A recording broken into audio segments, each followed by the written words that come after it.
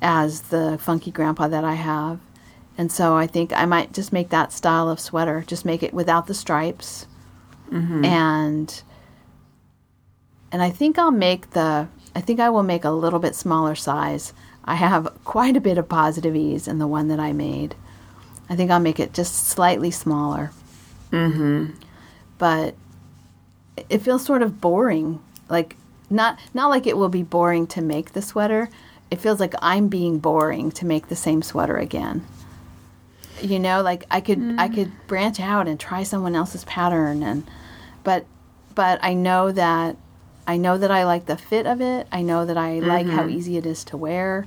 I know I get a lot of use out of it. It's a practical choice, I guess, is the when I say boring, it's like it's the practical choice is to make something that I know is a style that goes with what I usually wear.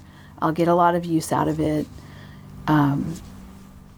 I know it'll work with the yarn I have. The gauge is right. You know, all of that. So, so maybe I'll. And maybe it's not the boring choice; it's the smart choice. Well, it's the responsible choice. Okay, I guess that you're right. That is the boring choice. Well, or it's just it's the yarn is telling you what it wants to be. Yeah, no, I think that's true. It's true. I think that is the case. And one of the reasons that I've resisted is that the Funky Grandpa has this interesting shoulder detail, and I did the shoulder detail for the gray one. In the original pattern, it's black. You know, it's a contrasting color. The shoulder little tab. Yeah.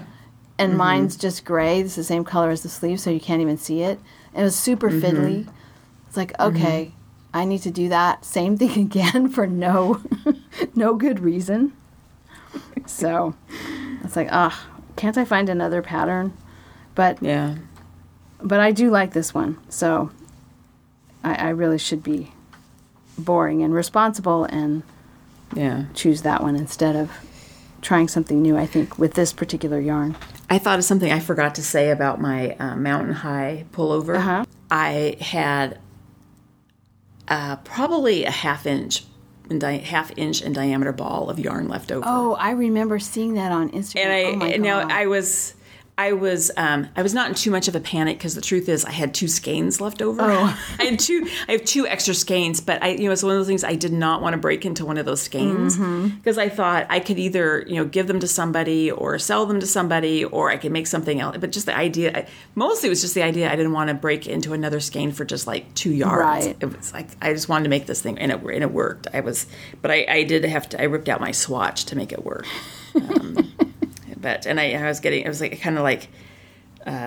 I was actually kind of sweating there a little bit at the end because like, oh my God, is it going to be enough? I was just worried, but it worked out. Yeah, about a half inch